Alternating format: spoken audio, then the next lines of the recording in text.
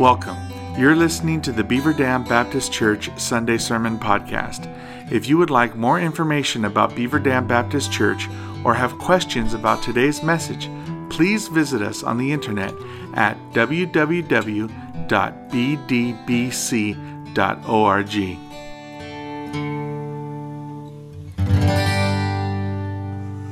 It is good to be back with you. We had a great trip. It's the first time in 5 years, I think we figured out that all four of us had been on a trip together.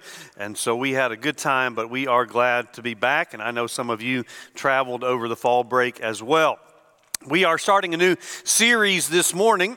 And to start it, I will go back to my childhood when I was growing up. And admittedly, that has been many years ago now. We were sort of at the beginning of the you can do anything you want to do or be anything you want to be philosophy or mentality of life. Now, what that meant when I was growing up was that you had endless opportunities in front of you.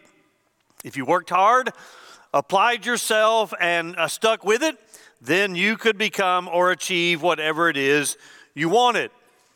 Usually that applied to a career. In other words, you could be a professional athlete if that's what you wanted to be. You could be a fireman or a politician. You could be a millionaire.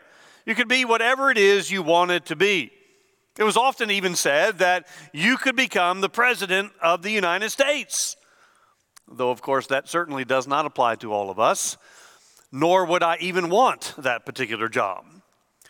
This mentality led to many advancements in the careers of women, so that jobs that were primarily in the past reserved for men became open for men and women, resulting in then the push for equal pay for equal work, which is, of course, a good thing. And in many cases, it led to the shattering of what was called the glass ceiling, both for women and for minorities, which was another good result. But now the idea that you can be whatever you want to be has morphed into something that is not so good. The phrase, and others like it, no longer means that you can pursue whatever career you want to pursue with the assurance of equal opportunity based on your ability. Now the idea seems to be that you can declare yourself to be whatever you want to be, and it is so. I am not talking about George Costanza constantly calling himself an architect when in fact he was not. Now I know I said no more Seinfeld references this year, but Seinfeld was in town Friday night, and so I thought about it. I'm talking about, though, much more fundamental things than what career we might choose to be. For example, the gender issue is front and center these days, resulting in constant news. If you follow the headlines, you know you can't go a week without reading another story about the gender issue, whether it be in churches or schools or government, or simply in our society in general. What was never thought of when I was growing up is now a battle that is major in our day. I did a quick Google search and found a list of 16 separate genders. And that was published back in July. Chances are they've added to that number since then. I've been told on several occasions that now there are students identifying as animals in school and expecting to be treated as such. I haven't personally witnessed that or seen it, but it is a trend, I am told, and it is certainly not a stretch when we conclude that we can be whatever we want to be. The opportunities are now limited only by our own imagination. But on top of this, and equally as dangerous, if not more so, is the push for acceptance of any and all self-identifications. In other words, not only do you have the freedom to choose whatever it is you want to be, whether that's your sexuality or your gender or even your species, not only do you have the freedom to choose that, we are told, but everyone else must accept your choice as valid, or they are the ones that are in the wrong. The push to normalize and accept everything is making huge and swift inroads in our society. The Washington Post this past week picked up a story out of Virginia that concerned a bill that a Northern Virginia legislator intended to introduce to the legislature in Virginia. Something she had done 2 years ago with very little fanfare nor publicity, but now she is reintroducing that bill, and since the Washington Post picked up the article, it is now gaining some traction and some conversation. The bill would do this. It would, if becoming law, it would expand the definition of child abuse to include inflicting physical or mental injury on children due to their gender identity or sexual orientation. She states that the bill would help protect LGBTQ children from their parents and guardians who are not affirming of their child's sexual orientation or gender identity. Did you catch that? She is seeking to protect children from their parents when it comes to sexual identification or gender identity. But it actually goes a step further. If this bill were to become law, Virginia parents could face a felony or misdemeanor charge if they do not affirm their child's orientation or gender identity. Parents could be held criminally liable because if they do not affirm, it is a form of hate. And hate is easily translated legally into a form of abuse. I think many of us are left wondering, where in the world did we go wrong? How did we get to where we are today? How did we come to the place where anybody and everybody could self-assert whoever they want to be or what they want to be and expect everyone else to merely accept it? Well, I certainly don't have all of the answers, but I do think the Bible has many of them. And frankly, I think the fact that as a nation we have ignored the revelation of God does in fact go a long way in explaining where we are today. A place of confusion about the rather simple question, who am I? Well, this new series I'm calling Divine Design, as you see from the front of your bulletin, because this is not going to be a series about the fact that you can be whatever you want to be. This is not going to be a series that encourages you in your career path to seek whatever career you want to seek. This is not going to be a series about our own self-declarations that we can declare ourselves or identify ourselves as anything we want to be. Rather, this is going to be a series where God declares who we are. Now, in saying that, I want to specify that I'm going to be talking primarily over the next 6 weeks about believers. In other words, these 6 sermons are going to talk about who we are in Christ. But that does not leave aside those who are currently unbelievers, because as we saw in our last series, the proclamation of the gospel goes out to all. So if you are not currently in Christ, the invitation is for you to become one with Christ and be in Christ. And then you can be what God intended for you to be. Today we start at the beginning, the book of Genesis, a word that means beginning. And we are in chapter 1, verses 26 through 28 this morning. Genesis 1, verses 26 through 28. As we see in this first sermon that by divine design, you are an image bearer. Genesis chapter 1, verse 26. Then God said, "Let us make man in our image, after our likeness, and let them have dominion over the fish of the sea and over the birds of the heaven, and over the livestock, and over all the earth, and over every creeping thing that creeps on the earth." So God created man in his own image. In the image of God, he created him, male and female, he created them. And God blessed them, and God said to them, "Be fruitful and multiply, and fill the earth and subdue it, and have dominion over the fish of the sea, and over the birds of the heavens, and over every living thing that moves on the earth." Now, you will recognize this as the initial account of the creation of mankind. If you go further in Genesis in the next couple of chapters, you will see a more specific nature of that occurrence. Now, as I've said in other settings, someone who creates something, an artist, for an example, has the right, has the ability to name and declare what it is he or she is creating. And that certainly is the case with God as well, who is the ultimate creator. Now, we tend to identify ourselves in relation to what we do or who we know. It's why one of the first questions we ask someone when we first meet them is, what do you do for a living? Because we know a person's career is so tied to who they are that it identifies for us something about them. So we can be a plumber, a teacher, a policeman, an accountant, a nurse, and on it goes. And some careers are so tied to the individual that even outside of the 9-to-5 work week, we still call them that. We always call a doctor a doctor. We tend to call a coach. And sadly, we tend to call a preacher a preacher. We also identify with who we are based on our relationships. In other words, to some people, I am Tracy's husband, and she is Alan's wife. Or if we combine these two things, she is merely the preacher's wife.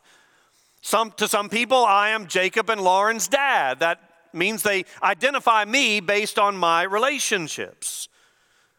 But here in our text, we are told that there is a far more important identity than any of those things.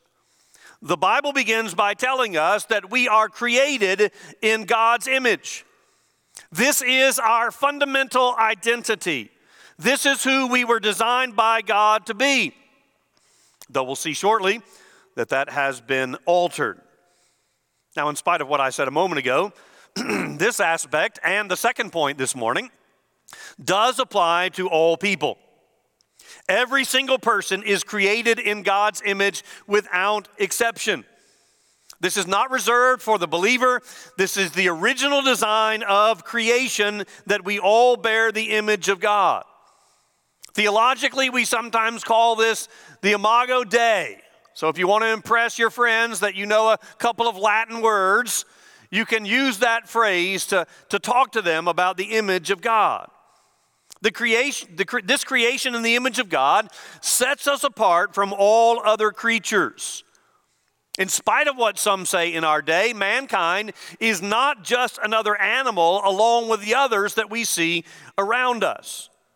Chiefly because we alone have the distinctive mark of being made in the image of God. We also see this distinction in our text by the fact that mankind is told to rule over all of the other animals. We are to rule over them because we are made in the image of God. Now, if you'll notice in our text, actually the verses prior to our text, there is a recurring phrase in verses 24 and 25. About 5 times at least, we see the phrase, according to their kind, or some variation thereof. The various animals were created according to their species. But this distinction is not made when it comes to mankind in the verses that we read. Instead, we are all one species created in the image of God. Which, by the way, and this is an important distinction, this rules out any idea that certain people are inherently superior to others or inferior to others. This is yet another topic that history has taught us has not been learned well from the creation story. But what does it mean to be made in the image of God? Frankly, that's not an easy question to answer, as much theological debate through the years has sought to answer that very question. And since I don't have the depth of mind, and you don't have the depth of patience, we're going to try to keep it simple. Multiple ideas come to mind when we think of the word image. Famous people sometimes have their image carved into stone or marble. We see this all over the world as a way to commemorate who they were and what they accomplished. I was able to see the statue of the Swiss reformer Ulrich Zwingli when we were in Zurich last week. But of course, it's not really him. It's just a stone replica of who he was. Perhaps we think of a picture, something we don't always like because a picture is really too close to reality sometimes for us, at least when the picture is of ourselves. But of course, these days, pictures can be doctored. They can be touched up. They can be spliced. I mean, you can't even trust a picture anymore because you don't know what has been done to it. So maybe we immediately think of a mirror, a reflection of who we are that is about as close to reality as it can get, though, of course, a mirror only reflects the outward appearance. So perhaps a better idea is one of our children. Not that they look exactly like us, they certainly don't. But every parent has had the experience of seeing traits in their children, seeing an image of themselves in their child, whether it is a mannerism or even a thought process, or certainly the way they act. But none of this really explains fully what it means to be made in the image of God. So sometimes to help us, we need to start with the obvious and in some sense the opposite. So, we are not God. I mean, we know that. So to be made in the image of God certainly does not mean that we are little gods. We are like Him in certain respects, but there are certainly attributes of God that we cannot replicate.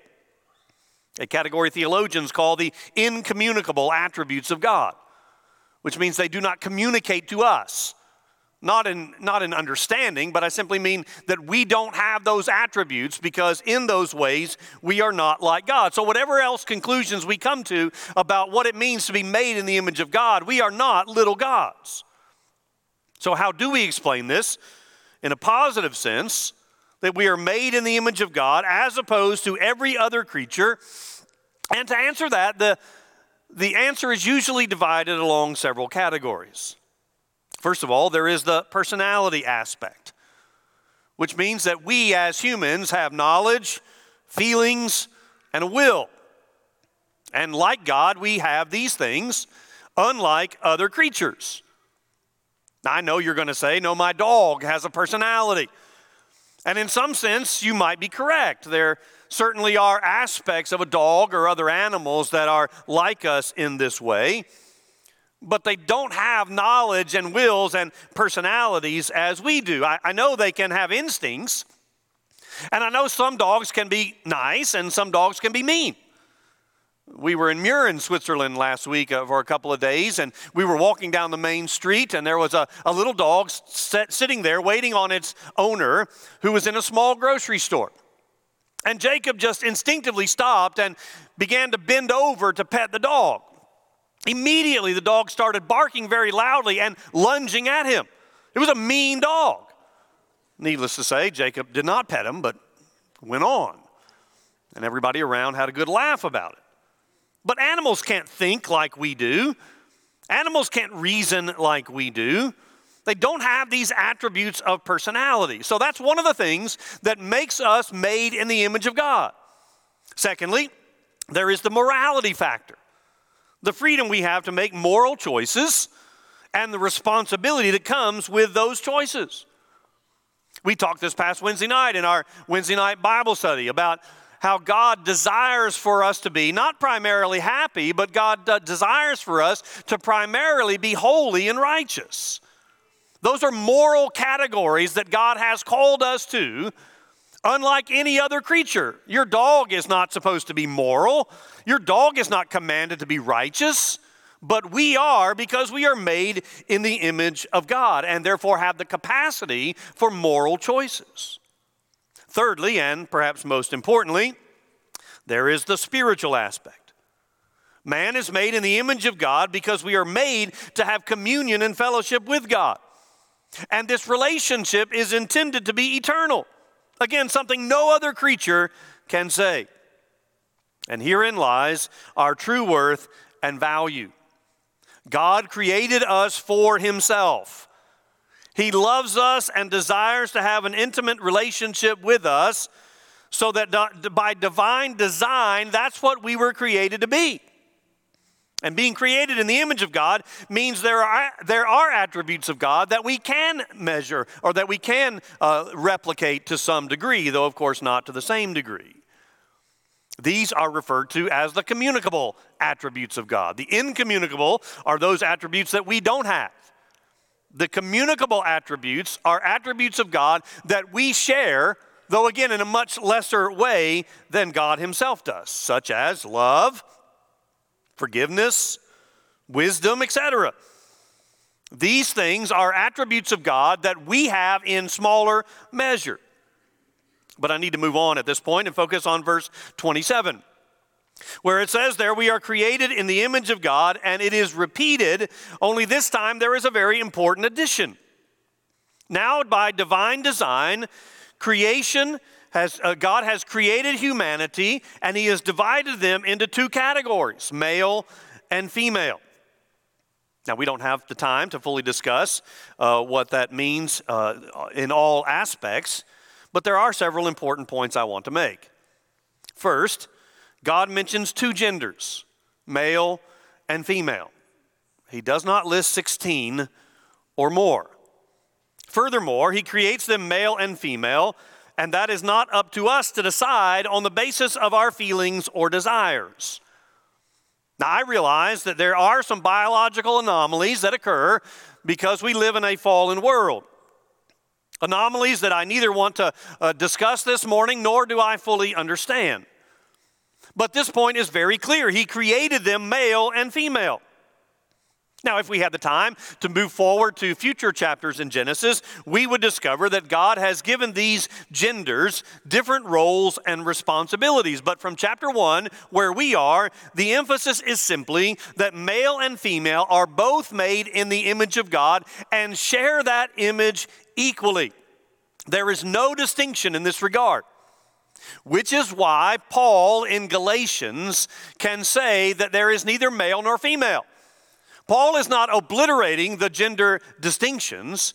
He is not undoing what God did in Genesis. Rather, Paul is simply saying that when it comes to being made in the image of God and when it comes to having a relationship with God through Christ, there are no distinctions. We are all equally worthy in God's sight, and all of us come to God in the same way. I would also like to point out that in spite of multiple avenues of abuse and confusion, sexuality is given by God and is a good gift. It was given for our pleasure and for our intimacy with one another. That's why the Bible actually uses the word "no" when it talks about the sexual activity between a man and a woman, between a husband and a wife. You need to remember that until recent technology, it took a man and a woman to reproduce.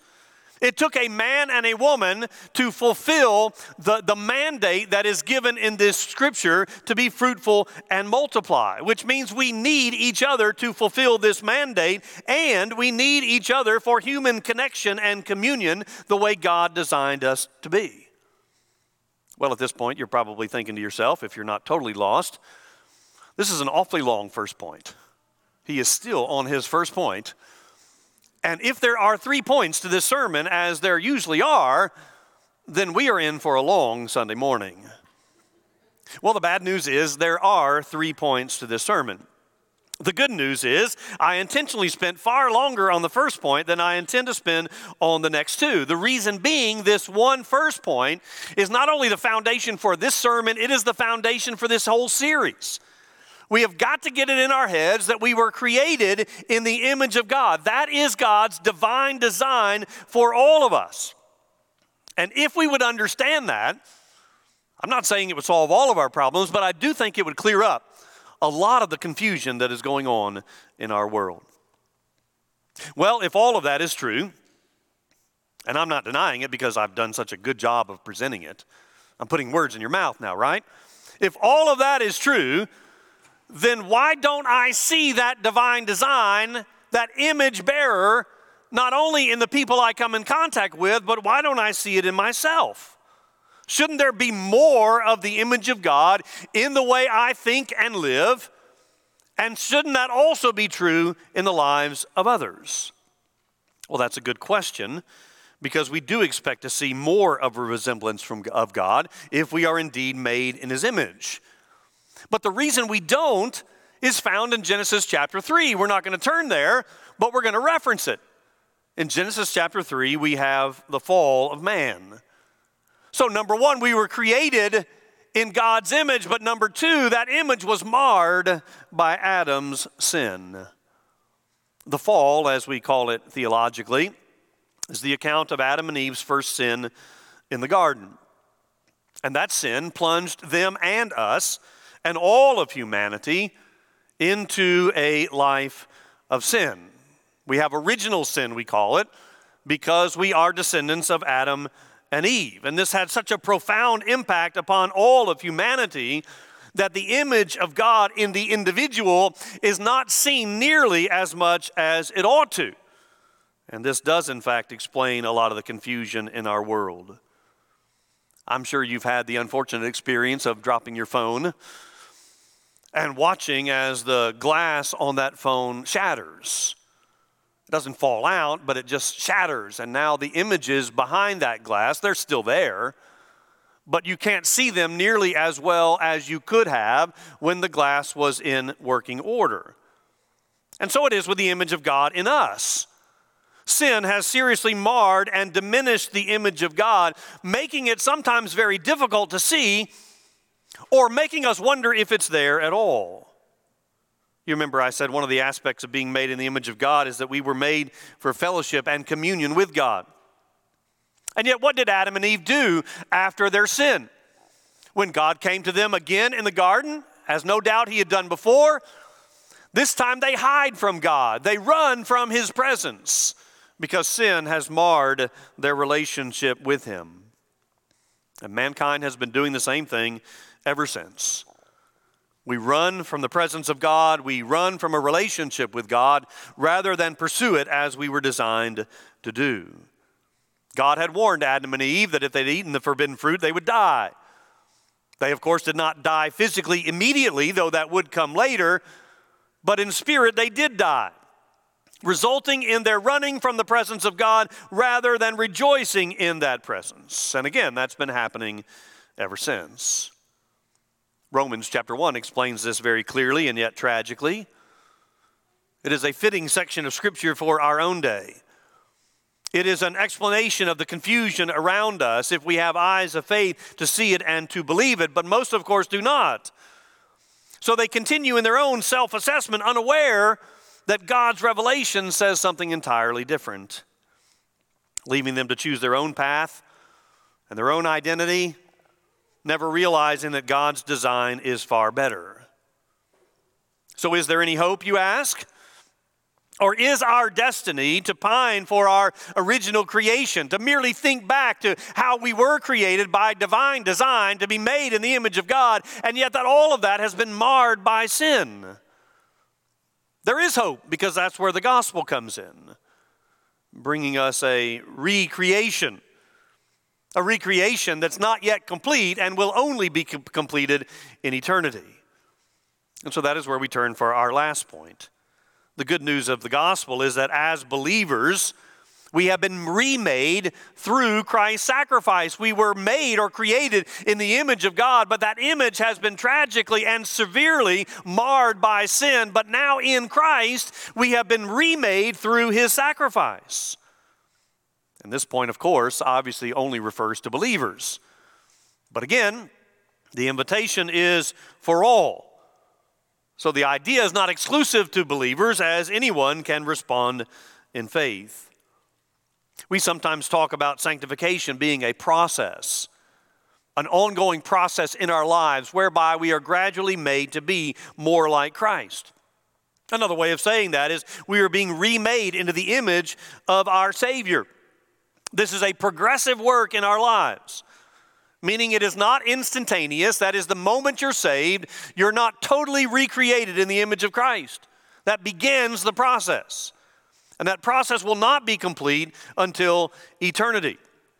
Therefore, even believers don't manifest the image of God like we would like to or like others might expect. But the moment we are saved, we are remade in the image of Christ. We become a new creation or a new creature. And that's actually what we're going to talk about next week. That's a small preview of next week's sermon. That not only are we image bearers, but next week we're going to see that we are new creation. But again, that doesn't mean instantaneous likeness. It is a gradual process of recreation that goes on for the rest of our lives, all of which culminates in the next life, in our future state, when we are completely and fully transformed into the image of God that we were created to be. Again, by no means does that mean we will become gods, but we do share in certain attributes of God, and more importantly, we will dwell with God forever, which again is what we were created to do in the first place. That's the true circle of life. We were created in the image of God. That image has been marred by sin, but in Christ, we are continually being remade so that one day we will be completely remade into the image of Christ. And that's the message of the gospel. All of which tells us that God loves us and that we are worthy in His eyes, not because of our accomplishments, not because of our abilities, but because of the grace and mercy of God providing us a way to be remade. And the whole idea screams God's love and desire for a relationship with us. Again, I realize we live in extremely confusing times, but in such times, the gospel offers clarity. You and I were created in the image of God to have fellowship and communion with God. And yet, as we've said, that ideal, that image has been marred by sin. But it doesn't change who we are, especially if we are in Christ. God does not make any mistakes. God did not make a mistake with you. He has not left you to your own imagination. He has not left you to self-declare whatever it is you want to be. Instead, He has created you in His image as the designer so that you could find your identity in Him. So let me leave you with another passage of Scripture, a passage of Scripture that assures each and every one of us that we are not a mistake because God doesn't make any. And that includes you. This is Psalm 139, verses 13 through 15, where the psalmist writes, "For you formed my inward parts. You knitted me together in my mother's womb. I praise you, for I am fearfully and wonderfully made. Wonderful are your works. My soul knows it very well. My frame was not hidden from you when I was being made in secret, intricately woven in the depths of the earth." Now, we tend to think of the abortion debate when we read those verses, and certainly there is application there. But that is not what David, the author of this psalm, was thinking about when he wrote those words. Ultimately, he is stating a broader principle, that God knew what He was doing when He created each one of us, and that He makes no mistakes. And that should clear up the confusion, though, of course, I'm not naive enough to believe it actually will. Plenty of people will conclude that they know better, that their own self-identification is more authentic or real than what we've been talking about this morning. But I prefer to rest in the divine design of the Creator God who made us rather than personal declarations. And I hope you will agree with me and that you will find peace in what God says about you. That you are an image bearer of the God who created you. And that's far better than any kind of thing you can come up with your own imagination. Let me pray. Father, we thank you that you saw fit to create us in your own image. And while we don't fully understand that, we rejoice in it. That we are fearfully and wonderfully made. And that you not only created us, but you created us for a reason, and that was to have a relationship with you. Something you've made possible in spite of sin through the sacrifice of Christ. So Lord, I pray that we would find our identity not in what the world calls us, not in what we declare ourselves to be, but we would find our identity in what you've said about us. That by divine design, we are image bearers of Almighty God. We pray in Jesus' name, amen. Let's stand and sing and you respond.